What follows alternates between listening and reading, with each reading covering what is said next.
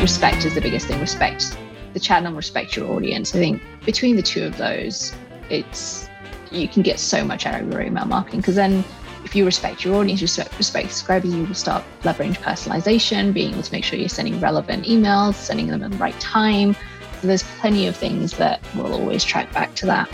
But I'm a big process workflow optimizer. It's like one of my favorite things to start diving into. It's like, how is this really going to work? How can we improve this? And it's not necessarily just efficiency and speed and doing more email. It's doing more email efficiently in a way that doesn't stress you out, because email marketing is stressful. Like I fully understand how stressful email marketing is, but it doesn't have to be. And getting your workflow and process will help it be less stressful. Today in Inboxing, Jaina Mistry, Senior Manager of Email Marketing at Litmus.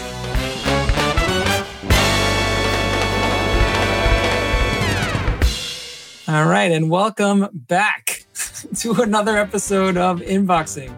I'm your host, as always, Hillel Berg.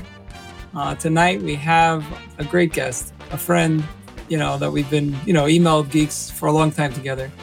She's got an interesting history, and we'll talk about it all. And she's working now for one of the titans of the industry in terms of Q&A, and really a pioneer, because who was doing that? Really, there's been two companies doing this kind of previews, but not going to talk about that too much. But she works for Litmus, so shout out to Litmus. Everyone uses Litmus, except for the people on email and message. But it's a great platform, and they do a lot for the industry. Especially Litmus Live is one of the first email conferences for development. So big shout out for Litmus. And anyway, without further ado, please welcome Jaina Mistry. Welcome to Inboxing. Thanks. I really appreciate you coming out. Yeah, I hope it's good to be here. Yeah, it's great to be in different time zones. It is 7:30 p.m. here in Israel. And what time is it over in Arizona? It is 9:30 in the morning, so I'm just about starting my day and my work week. All right, awesome. All right, well, let's jump into it. Tell us a little bit about your background, and then how did you end up with a career in email marketing? Yeah, I'll go way back. So I did a degree in computer science with the idea that I was either going to be a programmer or I was going to go into something in the consulting arm of IT, as you do. And I did go into consulting, into IT support initially, and I was there for a couple of years.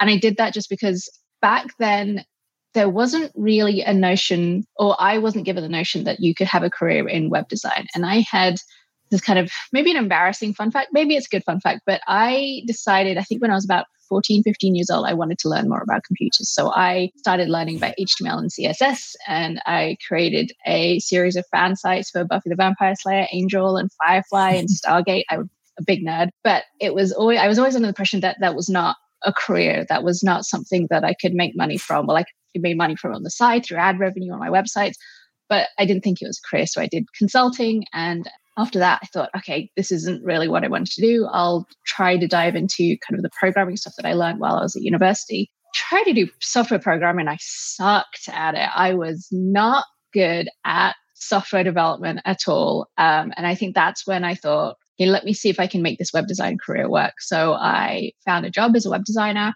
web design and development, kind of crossover sort of role. I think that was back in my 20s.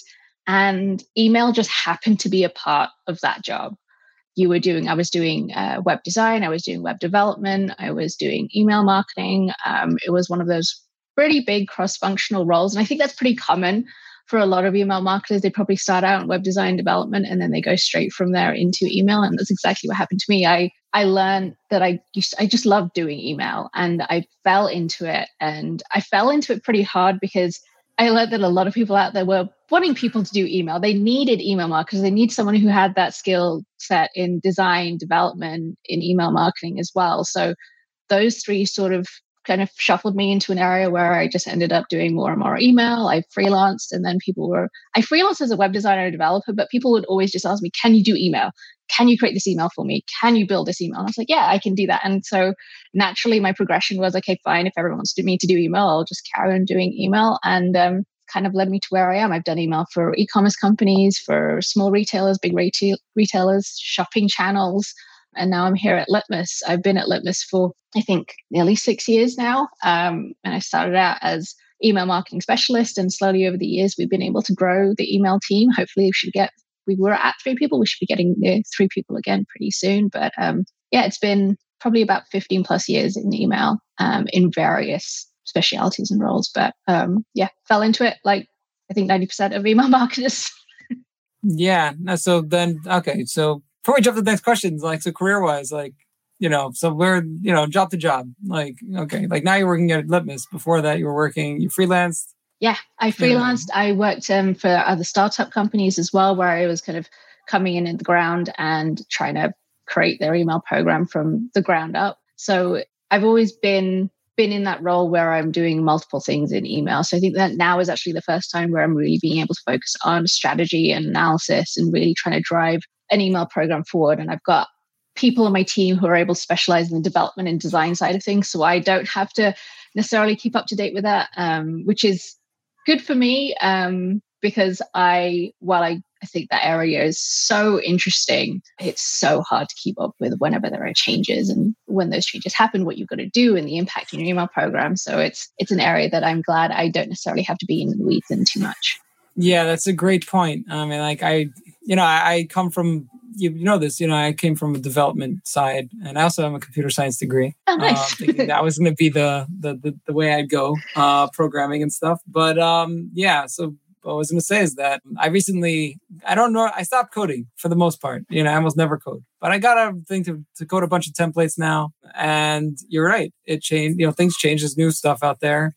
And I turned to my friend, Ann Tomlin, like, what the heck? I'm seeing 10 versions of my email on on Outlook. So yeah, please help. And she was great. And obviously she said, oh, you can't do that. And, these Outlook 365s or whatever we're on nowadays. And if you're not on top of it, you just don't know about the new rules and new codes. And yeah, we got a comment. I don't know. Sometimes we get garbage comments. But we got a fan though. Kimberly says, "Go, Jaina."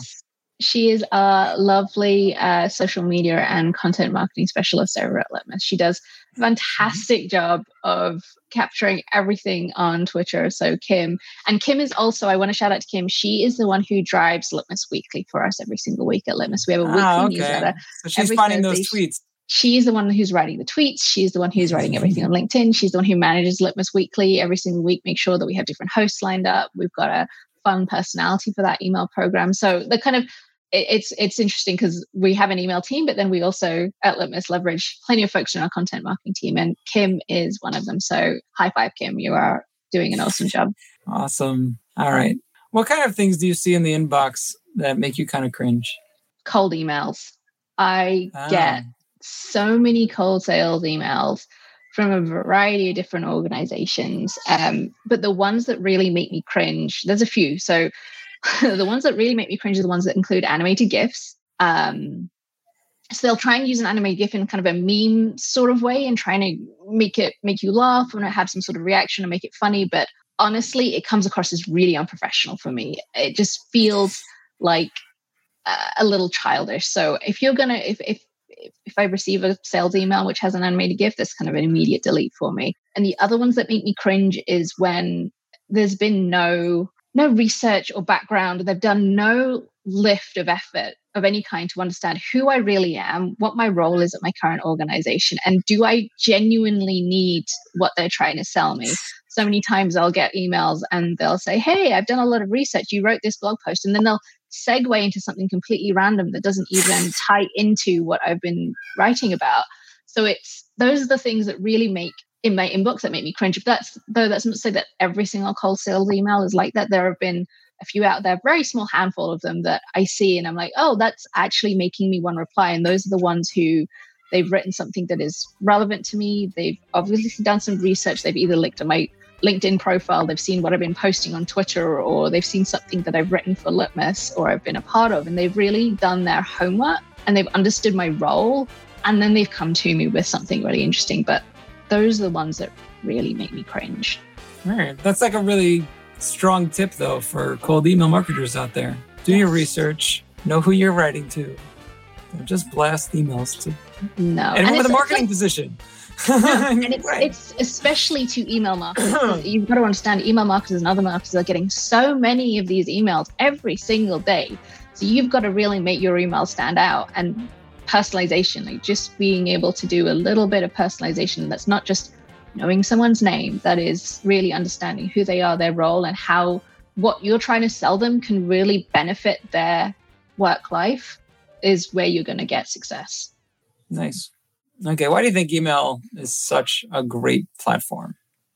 I feel like this is a double-edged sword. So it's an amazing platform because anyone can email. Like you can sign up for a free account. You can start emailing people. You can start collecting subscribers, whether you've got following on a social media platform or whether you've got a website. You can start collecting those emails and start sending emails straight away. It's cheap, but that's sort of the negative side of it. Like anyone can start sending emails. So you can you don't have to be an expert. I don't mean you have to be an expert in email, but you do have to have some sort of understanding of how marketing works to get the most out of email. So it's a great platform because it's so accessible to anyone who really wants to reach an audience or build an audience. But to do it well, you have to be careful and cautious, and you have to understand your audience. You've got to understand your goals. You've got to set goals to begin with to really build it up. And also, I think that kind of ties back to the ROI of email. Email has, I think it's crazy, like a 35-1 or a 38-1 email ROI, and it's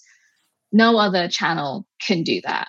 And that's because you're reaching people in a space that everyone has an email address. So you're bound to reach someone, and it's not that expensive to send email these days. So yeah, it's such an amazing platform because it's easy and accessible for everyone, but also that kind of can make it a not so great platform, which is why we have so much spam going around the world and cold sales emails that aren't very appreciative. So yeah. Or even good companies that are going into the spam folder because exactly.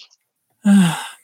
All right. What do companies need to be doing to really get the most out of their email marketing efforts? This is going to be might be a long answer. This could be a long answer, and that's okay. There's a lot. I think companies need to respect email as a marketing channel. I think a lot of companies out there will just see email as another channel that they can use to bombard their audiences with. They won't respect the channel and they won't respect their audiences. So use it strategically. Use it in combination with your other channels. Think about how people are interacting with your brand from social to email to maybe even like stuff they're getting through their mailbox. They could be getting things from so many different areas. So like to get the most out of your email, you've got to understand where email sits with your marketing efforts. Is it to drive leads? Is it to drive sales? Is it to just generate customer marketing and awareness and brand awareness? So really figure out what email is to your business. And it can be multiple things, but that's one thing to really understand. And then one thing that I'm really a big fan of is workflow and process. Email marketing is hard because there are so many different moving parts of email. There's design, development, there's deployment, there's automations, there's personalization. And when you are starting to do really complex things with your email marketing, you need to have a really, really bulletproof workflow and process to understand who does what when. And if it's all on you, you're a one-person team, it's even more important then to be able to understand what your process looks like so that you can easily replicate it and then scale your email marketing. And that's another thing to like get the most out of it, being able to scale it. And the only way you can scale it is having a process that is bulletproof and repeatable, because a lot of what email is repeatable stuff. It's just you need to be able to have something in place to make it easily repeatable. And I think I will go back. I think respect is the biggest thing. Respect the channel, respect your audience. I think between the two of those, you can get so much out of your email marketing, because then if you respect your audience, respect subscribers, you will start leveraging personalization, being able to make sure you're sending relevant emails, sending them at the right time. So there's plenty of things that will always track back to that. But I'm a big process workflow optimizer. It's like one of my favorite things to start diving into. Is like, how is this really going to work? How can we improve this? And it's not necessarily just efficiency and speed and doing more email. It's doing more email efficiently in a way that doesn't stress you out, because email marketing is stressful. Like I fully understand how stressful email marketing is, but it doesn't have to be. And getting your workflow and process will help it be less stressful. As a senior email marketing manager, to build that workflow and to have that skill set is gold. It is, yeah. Yeah. All right. Awesome. Okay. So list building, I guess the question is, how can companies build their list in a positive way? But yeah, I guess you just do it like that. First things first, do not buy lists. I mean, I think it goes without saying. Well, I say it goes without saying, but I'm saying it. But the minute you purchase a list, I don't want to say unless, but you really have to know who is on that list. Is there going to be alignment between that audience and your audience? But it's the wrong way to start out. Building your list is, well, I guess you could reposition it and say you're building your audience. So who aligns with your brand or company or organization or your goals?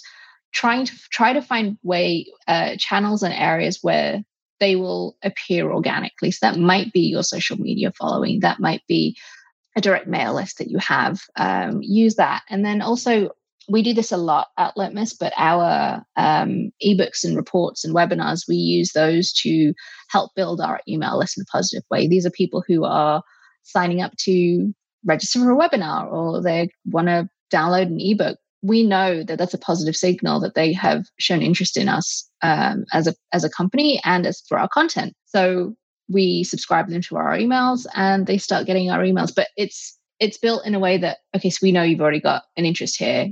You can subscribe to these emails or unsubscribe whenever you want. And also that unsubscribe is a very important part of building a list in a positive way, because yes, you want to keep growing to your list, but you also want to make sure that you have an easy opt-out for anyone who is just no longer interested. And again, that adds to that building it in a positive way, giving people the option to opt down. Maybe it's even opting down. And if you want to build and grow your overall audience, I think another important area is preferences. So allowing people to say, hey, I only want to receive an email from you once a week or once a month, or maybe it's every 3 months I want to receive an email from you. So give people that option in your preference center. Or maybe you have several different areas. Like at Litmus, we have a monthly newsletter, a weekly newsletter, we have reports, ebooks, events, webinars, all sorts of different things. So we've made it easy for folks to be able to self-select what they want to receive from us. So that just means that we're building a great audience, and that audience is able to choose what they're exactly less interested in to be able to receive those emails. So it's kind of, there are so many different things you can do, but number one thing not to do is not to buy a list. It's kind of, that is the be all and end all. I have worked at companies where one was a single company, and purchasing a list was their way of growing their audience, but the results of it kind of spoke for themselves. It was kind of massive amounts of bounces, massive amounts of complaints and replies. But it was one of those situations where I didn't have any control over it. I could say everything that I could say to say, no, this is not a good idea. But in the end, it was not my decision. And it didn't go so well. But hey, I live and learn from situations like that. Yeah, I'm saying because we have been with companies that did wrong, that turned us into experts. Yeah, yes. We don't have to do that again. And and I think for any email marketer who's out there, who's in a situation where you feel like you have no control over what you're doing because you're being told to do certain things, you don't stress yourself out. Do as much as you can. Get as much evidence to back up why you think you should be doing, or you shouldn't be doing things a certain way. But ultimately, if the decision is above your head, then unfortunately, there's nothing you can do. But you've done everything you can, and you kind of pick out all the resources and articles out there that say when list purchasing is not a good idea. But yeah, don't stress yourself out too much, because it's email marketing. It's not brain surgery. That's my favorite go-to tagline. It's a good one. All right. So speaking of list building, pop-ups are popular, but can also be annoying.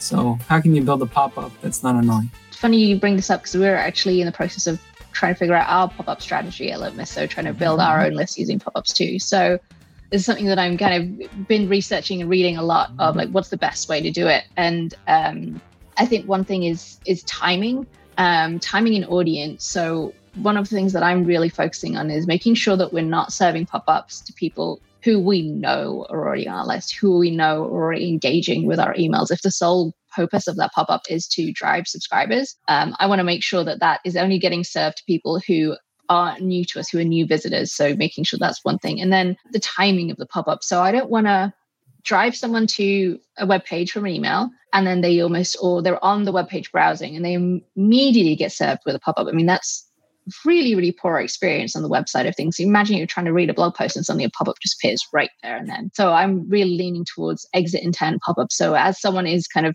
taking action that they've kind of done with the content that they're seeing, that's when is a good time to serve up that pop-up. So timing of that is something that we're kind of going to be playing around with. And then having fun with the language of the pop-ups. I mean, I'll say this first.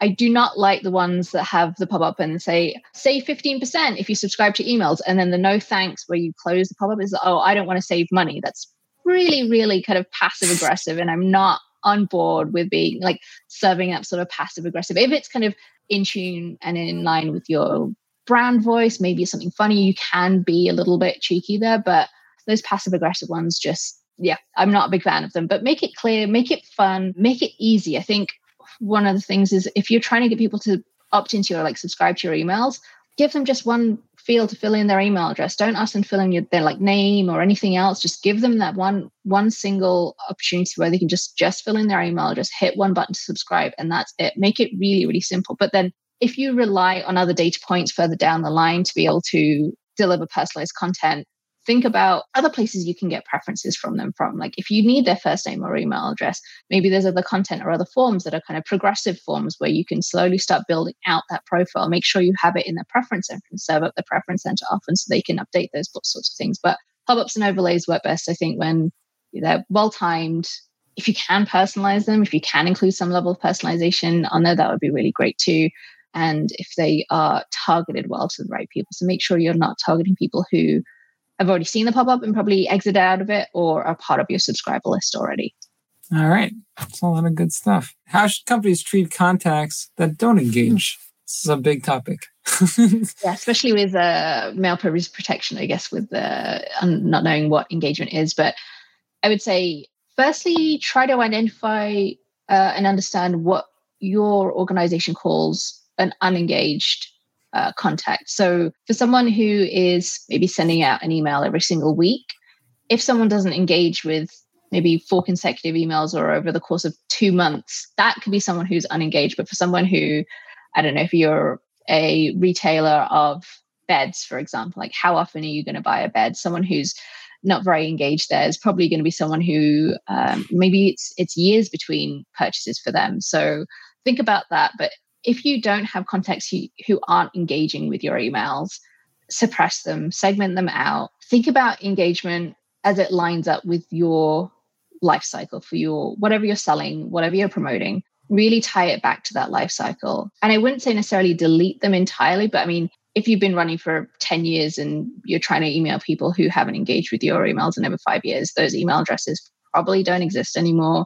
They're not going to deliver anything for you. So feel free to kind of delete them or suppress them. If you have, I guess it depends on if you have that, have the budget to be able to keep those contacts. I know a lot of ESPs out there do charge based on how many contacts you have or how many contacts you're emailing. So that's another thing to consider is like how much do you want to pay for these unengaged folks if you're keeping on your database, if you're not generating any revenue for you and they haven't engaged in a very, very long amount of time. But we have our own re-engagement program at Litmus. So I think it's set up to be, I should know this, but I'm pretty sure it's like every 60 to 90 days. If someone hasn't engaged with email, they go through a re-engagement program where we try and get them to open and interact with our emails and then click on them and say that, hey, they still want to receive emails from us. But we're pretty, I think, strict with it just because we understand the value of active emails. We understand the value that has on your deliverability, making sure you hit the inbox. And it's not all about volume. And I think that's probably the hardest, what this question sort of ties back to. I think for a lot of companies, having a massive list or huge audiences where the win is, whereas really the win is in those conversion rates. It's having that really hyper engaged audience where you can hit those conversion rates that you need to out of your email program. But if they're not engaging, you should not be afraid to say goodbye to them. Email marketers who run high-volume email programs know that the ease with which you can make decisions impacts campaign success. And that's why OnGage made sure it's easy to act on, optimize, and leverage your data. With OnGage, you'll be able to send your customers on personalized journeys based on the data from an action-based dashboard and with in-depth reporting. To learn more, visit hillelberg.com/OnGage and discover what OnGage can do for you. Yeah, and it's interesting, like I think we've all experienced this. I mean, like if you're segmenting your audience and like out of nowhere, like somebody who's not engaged with the brand at all, he's in that group, makes a big purchase. And like, holy cow, he's not dead. Yeah. There he is. All right. All right, we're getting towards the end. Yeah, can you give me like a top 5 for 2022? Yeah. And then maybe how does that differ from 2021?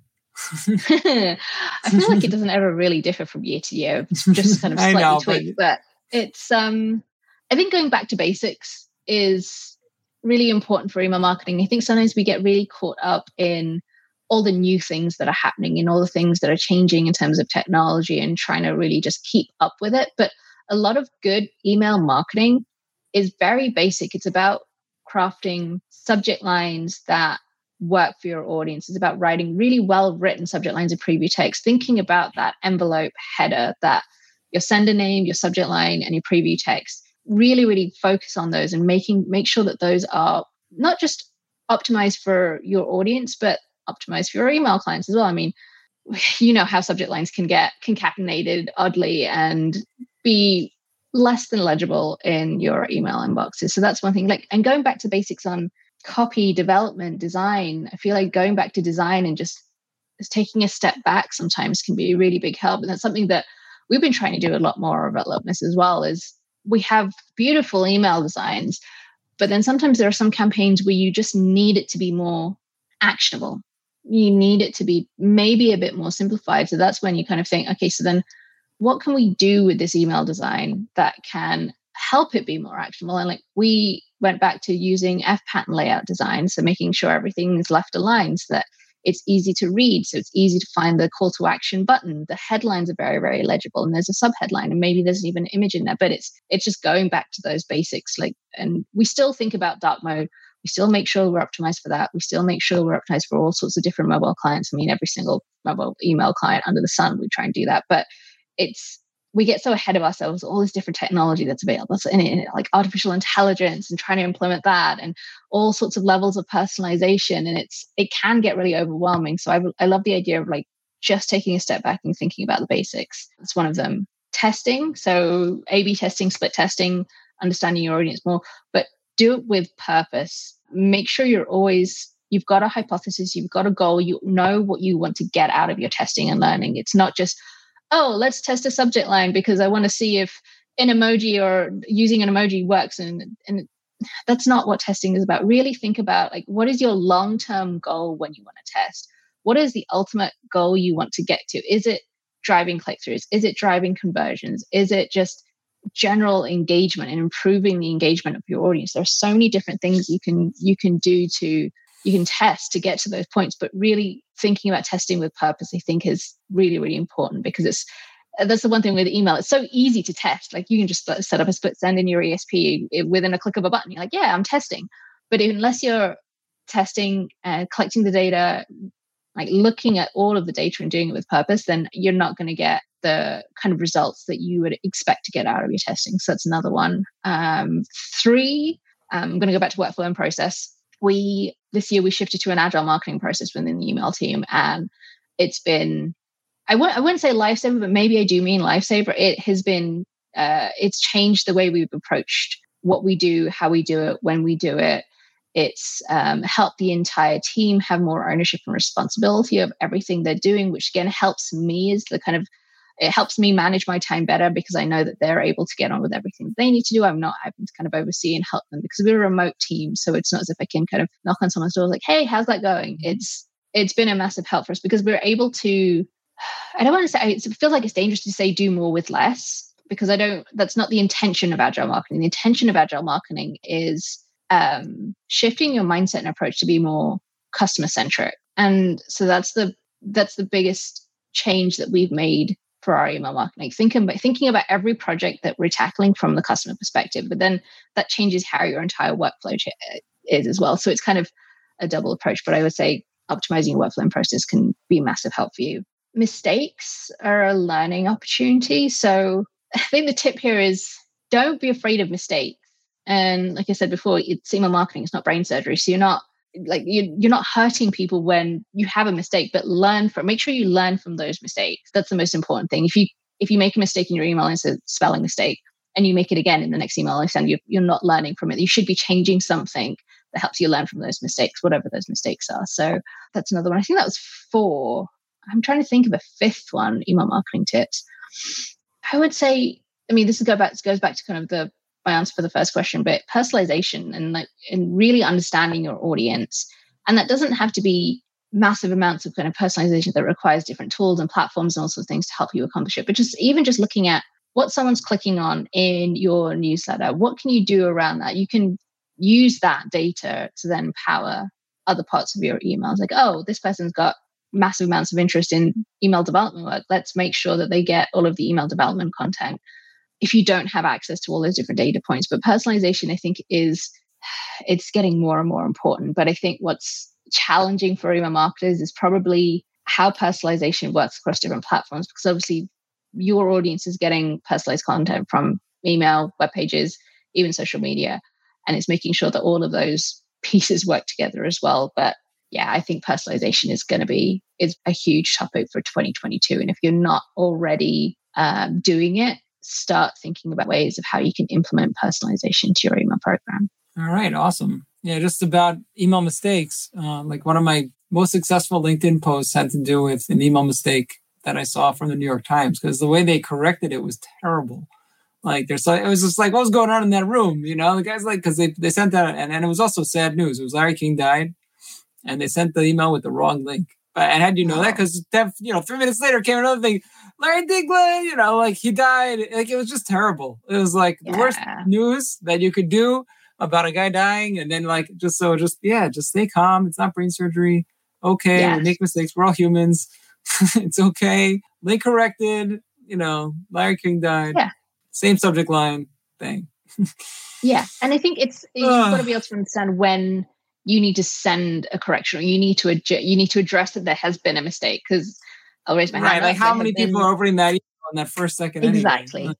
Yeah, how many people are opening it? How many people are actually impacted? Mm-hmm. Is it a very, very big mistake that is stopping the goal of your email, or stopping it actually perform? Mm-hmm. So there are so many things you can do, but it's all about staying calm and reacting in a measured way.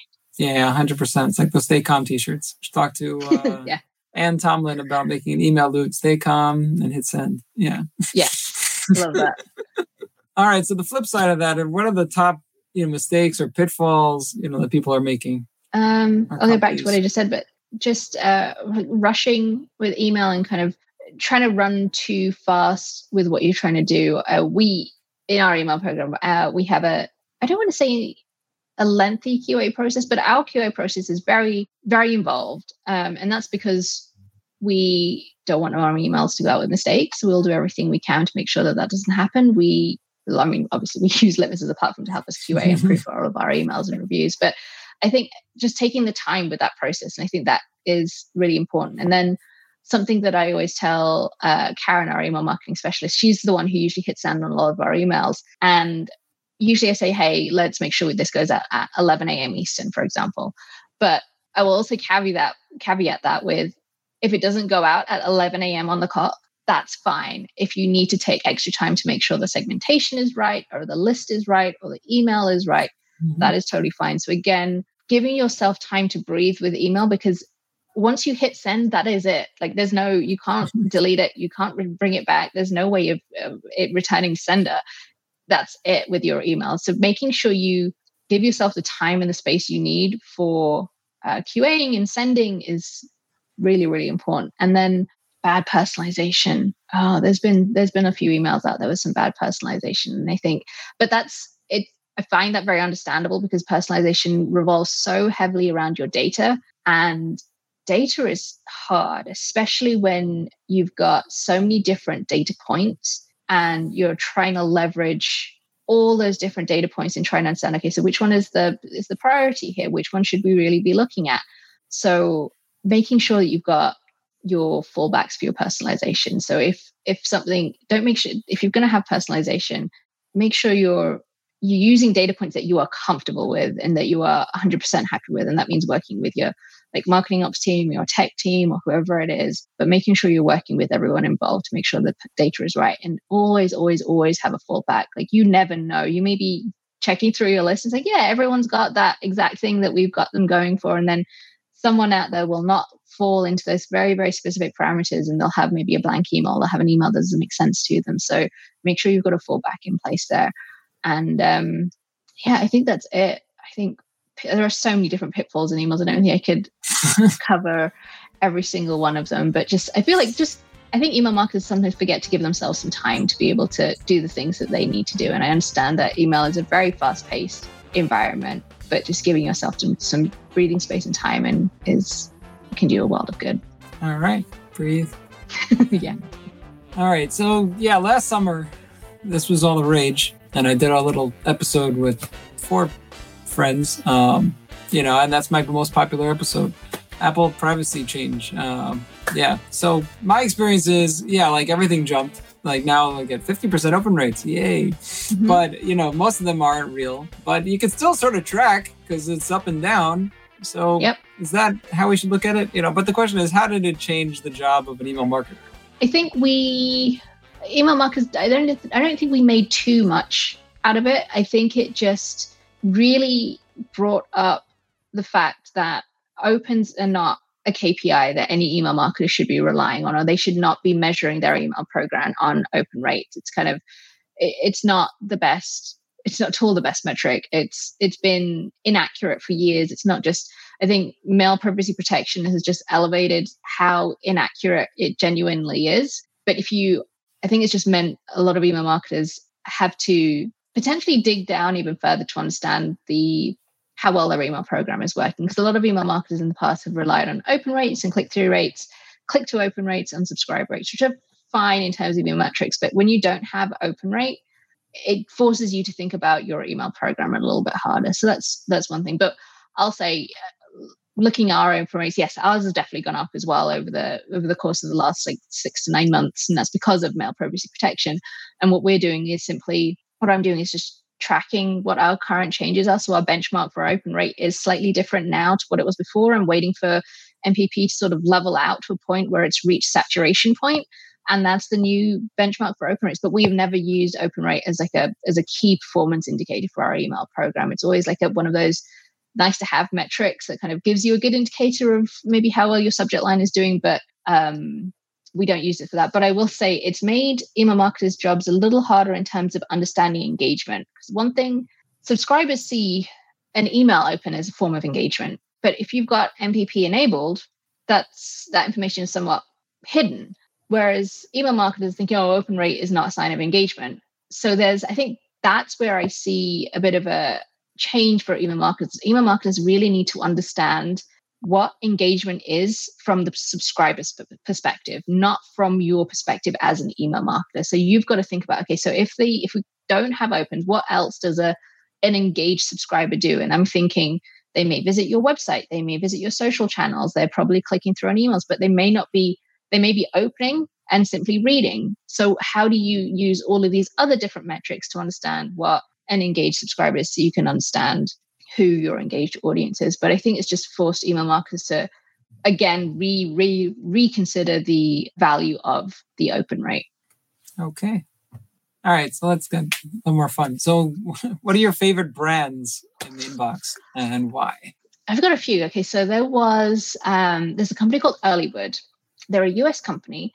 They create wooden utensils, kitchen utensils, so spatulas, spoons, all sorts of different things. And I bought a gift for my husband last year. I think it was for Christmas, I think it was. And it was a spatula set. And they're beautifully handmade wooden spatulas. They're a fantastic little set. And then as soon as I bought it, I think maybe it was kind of a week or so afterwards, I got an email saying, hey, thanks for buying this. And then they taught me through how to look after the products. Like, you should be doing this and get this oil. And we don't want your utensils to fall apart as soon as you've got them. So I was like, oh, that's kind of nice. It was very informative. but they were still asking me to buy something at the end of it. But it felt like they were just trying to treat me as a person. They were trying to talk me into this product that was great. And then I got another email probably a week after that. So again, referencing the fact that I had bought this utensil pack and they were selling me on some other items. But the way that they were selling it to me was very organic, and it was very in a way that was in line with their brand. It was all about information. They were providing me with all the information up front and then answering the why at the bottom of the email, kind of really doing that. So I loved that series. It was kind of like a post-purchase nurture series, I would say. It was highly personalized based on exactly what I bought. So that was really nice. So Earlywood is one of those. Canopy, they're a streaming service, and their emails aren't very sophisticated. I get an email every single Friday, but it's every single Friday at exactly the same time, telling me what's new on the platform and what I might be interested in watching. And it's every single Friday. They have not missed a single beat. And it's probably an automated email, which is like, that's fair enough. But I will always look in my inbox for that email on Fridays because I'm thinking, okay, what do I want to watch this weekend? So that timing of having it be on Fridays is kind of perfect for me. It's probably perfect for a lot of people who are using that platform too. And like, okay, I can watch this weekend, or it'll give me some inspiration. So it's so simple, and the effectiveness there is all down to the timing. So I love that one. YNAB, or You Need a Budget. I am a massive fan of the platform. I love YNAB. I've been using it for, I don't know, probably like 7, 8 years now. I cannot do budgeting without this application. What I love about them, like everything from their emails to their brand of voice in their application to their website, everything ties in so well together. They make financing and budgeting fun. They make it sound fun. And that's such a hard thing to do. I mean, budgeting and money is not exactly the most fun topic for anyone to really talk about, but with their illustrations, with their emails, they've got weekly emails, they make it really hyper engaging. They talk about their own customers, they talk about people who are behind it. So they give it a really good human face. So that's like another one that I adore when I see those emails in my inbox. And then the last one is Mint Mobile. They're a mobile provider here in the US. I use them for my own phone. My SIM card is a Mint Mobile phone. And they have really fun, cute branding. They've got like this fox who's their kind of brand icon or kind of mascot or whatever it's called. I think it was last year or the year before. I can't remember when it was, but I referred a friend to Mint Mobile. And as soon as you refer a friend, you get all of the information like, okay, so your friend has done this so far. You'll get your points this time. Or like it gives you a really good breakdown of exactly what to expect and when to expect it and how. And then like it throws a lot of fun copy your way as well. It's you'd think that using cartoon animated characters would seem a little childish, but I buy it. I mean, I love it, and it's really fun. And the referral program is great. The way they speak to you throughout the entire process, even all the way up till when that person has eventually signed up for a plan. Like, hey, you've got your referral fee now. Here, this right in your account. This is how you can use it. So, really, really super fun and informative. And I wouldn't say like their emails are beautiful. They're well coded. I think they look great. They're not like the most beautiful emails I get in my inbox. But again, it's timing on those ones as well. Just like the sheer like pinpoint accuracy they have with the timing. I get those emails before I've expected them, and they're already in my inbox. I'm like, oh, great, thanks. That's good to know. That's what get a lot of the emails that I get in my inbox. The ones that I really like are the ones that are timed well, and I think that's really, really hard to do in email marketing. Is like to be able to almost predict when your subscribers or your audience want to receive that email. You can get that right. You're doing a great job. All right. Great answers. All right. So now, your all-time favorite campaign or campaigns. We all have some. I'm thinking of a litmus campaign myself. I wonder if you guys still doing those kinds of experimental kind of stuff. Yeah, I like, because actually one of my favorite campaigns that I've received was actually the Mint Mobile referral one, which I just spoke about. But I really I saw it referenced somewhere. Like, was it a blog post or something? Like, I think so. Yeah, I did submit it on one of our favorite emails of the month blog post. But I think one of our favorite campaigns that we run at Litmus is our Halloween newsletters. So we lean into the Halloween theming pretty well for our October newsletters. We've been doing that, I think, every year for the past 3 years or so. And it's fun because it's a kind of a big cross-team project. So we've got help from the content team in terms of the content and making sure the copy and everything is great. And then we really get to have fun with the email itself, whether that's through interactivity, whether that's kind of leveraging some cool new development techniques, and even on the design side of things as well. So it's that fun project that we get to work on as a team. And it's memorable. And I will say that sometimes these emails don't necessarily have the highest click-through rate or the highest conversion rates that we're used to seeing, but we get emails from customers and subscribers, and they reply back to the email saying, hey, this was amazing. How did you do it? Or they reach out to us on social. And those are the kind of immeasurable metrics that make those campaigns worth all the time that we spend on them. So that was definitely one of them. And then I think last year for April Fools, we did like a throwback version on Litmus Weekly. So we made it look like a GeoCities type webpage with scrolling marquees and really bad GIFs. And it was, again, that was a really fun one. It took us a while to I think it took us maybe planning it for 2 to 3 months. But again, it was the same thing. It didn't necessarily get the highest click-through rates out of all the Litmus Weeklies that we sent at that time.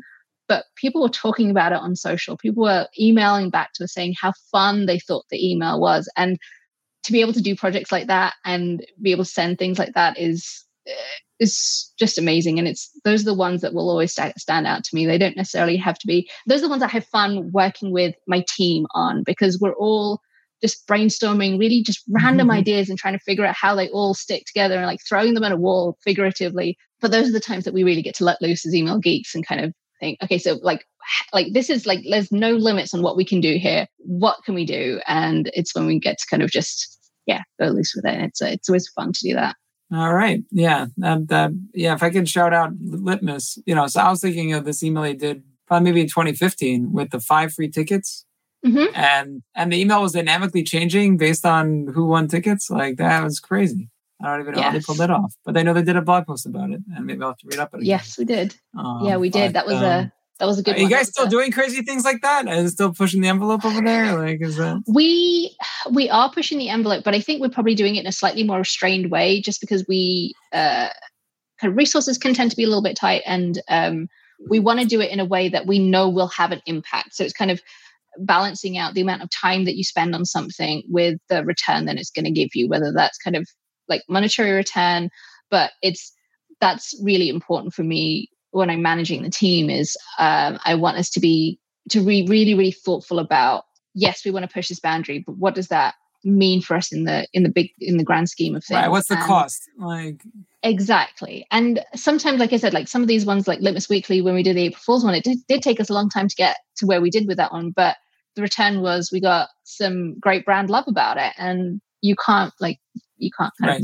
say no to something like that. But yeah, we do still want to push boundaries, and hopefully in this coming week's Litmus Weekly, we'll be doing some cool dynamic tweets in that one. So if you want to subscribe to that, please do, and you get to see it in your inbox.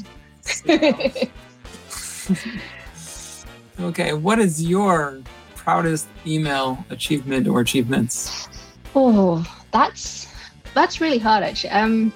Being in like asked and invited to speak and talk about email marketing on things like this on this podcast or on webinars, and being asked my opinion and thoughts on things, that's mind blowing to me, because I don't necessarily think of myself as like an expert in the area, but for people to respect and listen to my opinions and thoughts and take that away to their teams, and that's probably my proudest email achievement, is being so respected in such a amazing email community. I think that's kind of the be all and end all. It's I keep having to pinch myself. My husband will also say this. It's like, you're kind of a big deal. And I was like, I'm not though. I'm just doing email. I'm not. And it's like, but like someone who he knows has like heard of Litmus and has heard of me doing things. And it's kind of, it still just blows my mind. But I'm appreciative of anyone and everyone out there who will tune into this and listen to me talk about email or a webinar or whatever it might be. But that's definitely my proudest email achievement. Okay. All right. And then the last one is, what is your biggest email fashla, which I wrote as Hebrew, but I think it actually comes from Arabic, which is fashla, which means like failure or embarrassing moment. In Hebrew, we use it as slang for like embarrassing moment. But yeah, we've all had one or two. Or there was an email that went out fairly recently, and in Gmail, in the inbox view, the subject line and preview text was concatenated in a very embarrassing way. Thankfully, I don't think anyone really noticed, but it was shared to me and I saw it and I was thinking, oh no, this is not. But just think about the way how email analytics can get concatenated, and that'll give you a good idea of what this mistake was. Okay. Got it. All right. Yeah, you got to be careful using the word analytics in your subject line. Yes. Yeah. So that was pretty embarrassing. But I mean, it's one of those mistakes that it happens. It happens to everyone. Like, it happens. I feel like I don't think there's a single email marketer that's those sorts of mistakes haven't happened to. An embarrassing one, I don't know. This is from when I sent my first email back when I was 22, 23. I was really, really nervous about it, insanely nervous. I was hitting send on an email that was going out to kind of on 900,000 people, and it was a big retail email. There was sales attached to every single one of it. There was money that was kind of that needed to be driven off of it. And our then head of marketing decided it was really funny to tell me that the email had gone out with a mistake and some of the links weren't working. And he did this as a joke, and he thought it was hilarious. And you were like crying. Yeah, pretty much. I went to the bathroom and I was like, okay, I'm going to get fired. This is it. I'm done with my job. And I was embarrassed that I let it get to me so much, but because it was just email and it turned out to be a joke. So it turned out even worse than that. But yeah, I was pretty embarrassed by just letting that get to me so much. But it was, it was a cruel joke. No one should ever play that joke. Don't ever tell an email marketer as a joke that something went out with mistakes when it really didn't, because it'll get your heart rate going. Yeah, for sure. You got more love from Megan, Meg Bosch. Hey, Megan. Yeah, she's watching. Yeah, speaking of bad managers, like if I did something wrong, you were so dead. I'd walk in the office, you were so dead. What did I do? What happened? It skipped 10 people. Whatever, just it was so annoying. It got to me so much. Yeah. I know exactly what you're talking about. All right, so we've arrived at the final thing, which is your own final thoughts. Like, you just, can go off and say your own thing. Wow. Say your piece. I'll say my piece. I don't know what my piece is. My piece is that so I will say this, something that's been on my mind for a while, but a lot of the times I think email developers don't get their kudos. If you are an email developer, you are doing amazing stuff. I constantly looking at the email code that Karen is creating, and I'm like, this is not the email code that I was used to developing way back when I used to be an email developer. And do not underplay your time and effort that you spend in email development. And the skill set that you have there. I feel like email developers, email designers, it's a very, very specific niche skill set that is very, very hard to, it's easy to fall into. It's hard to be an expert at it. It's hard to be really, really good at it. So do not underplay those skills. Know that everything that you do as an email developer or designer, you might not think it helps that bottom line, but if you develop a crappy email, or if you design an email that looks just very average, that's not going to help your click-throughs and conversions. You as a developer and you as a designer are doing exactly what you need to do to help drive those revenue numbers. And just because it doesn't exactly tie back to like that HTML tag code that you put in there, or that kind of alt tag you put on the email design, all of those little things matter. So email developers and designers, you are doing fantastic work out there. Keep doing what you're doing and know that your work is worth it. All right, that's a beautiful message. I'm very appreciated. Jana Mistry, thank you for coming on Inboxing. I hope you enjoyed your time here. Yeah, thank you for coming. Really appreciate you coming. And thanks to our sponsor, Ongage. And if Litmus wants to get on the action, they're welcome to. Because as far as I know, there is no Litmus podcast yet. There is not yet. This could be brought to you by Ongage and Litmus. Yeah, let them know. Wow. Awesome. Thanks for having me. But really, so that's our show for today. And again, thanks again to Litmus. To Litmus for letting Jada come on. But thank you also to Ongage. And if anyone's interested in checking out Ongage, head to hillelberg.com/Ongage and you get 10% off for the first 6 months. Have a good day, night, wherever you are.